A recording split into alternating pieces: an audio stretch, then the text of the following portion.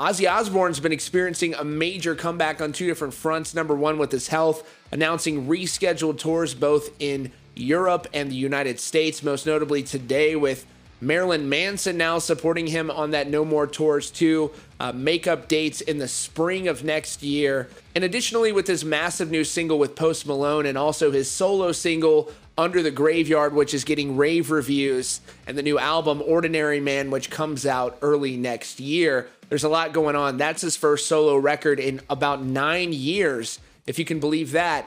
But what I'm here to talk about with this comeback mainly is pop culture. Ever since that song with Post Malone has come out, as if Ozzy wasn't already an icon, that pop culture world has sort of taken an interest in him again. Who is this Ozzy guy? We've obviously always ridden for Ozzy. He's an icon, and the public at large knows who he is, but he sort of faded away for a time. But now they're front and center, and that has brought questions about whether or not the hit MTV series, The Osbournes, would be coming back. Now, just to put this into perspective, The Osbournes was the highest rated reality show in the history of MTV. Bigger than Jersey Shore, bigger than The Real World, bigger than Road Rules, any of these reality shows that MTV is known for, whatever, 16 and Pregnant, any of these stupid shows that they had, the Osbournes were always massive. I was a big fan of the show. I thought it was a neat look behind the scenes at a rich family, but also a family that was very heavy metal oriented. And the show ran from about 2002 to 2005. And it definitely wasn't because MTV didn't want it to happen anymore. They'd take them back in a second. It was because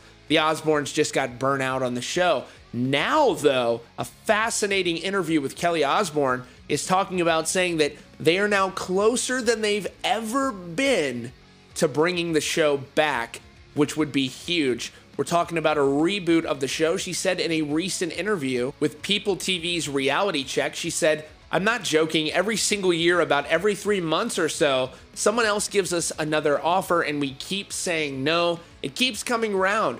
Right now, there's another offer on the table, and I think this is the closest we've ever come to accepting one, but whether that will happen or not, I don't know." And then she was asked why they haven't accepted it yet, and she says, "We've got other people to think about. My brother's got 3 kids. Do we want that life for them without them being old enough to choose if they want to do it or not, like my brother and I were?"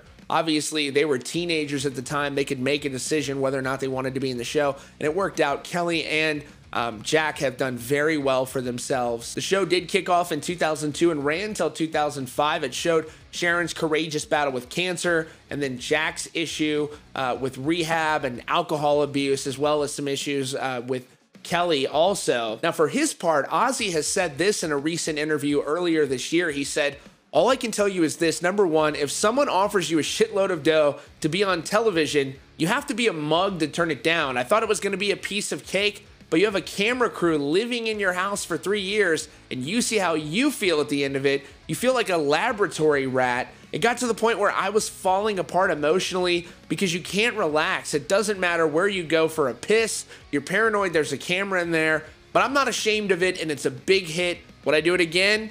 It's now Kardashianville. The world's changed, man." Sharon said after the show that their lives were never the same again. Everybody's grown up with Ozzy. Everybody loves Ozzy, but for us, we were a family. You know, we weren't in the public eye at all, and it changed our lives so much. So this is fascinating. This could actually be good for the rock and metal world, where you have sort of the pop culture turning their back on metal and things like that. And if you had somebody like the Osbournes being a fixture in that pop culture, that could put a spotlight on other artists. I remember they were regularly talking and having other musicians.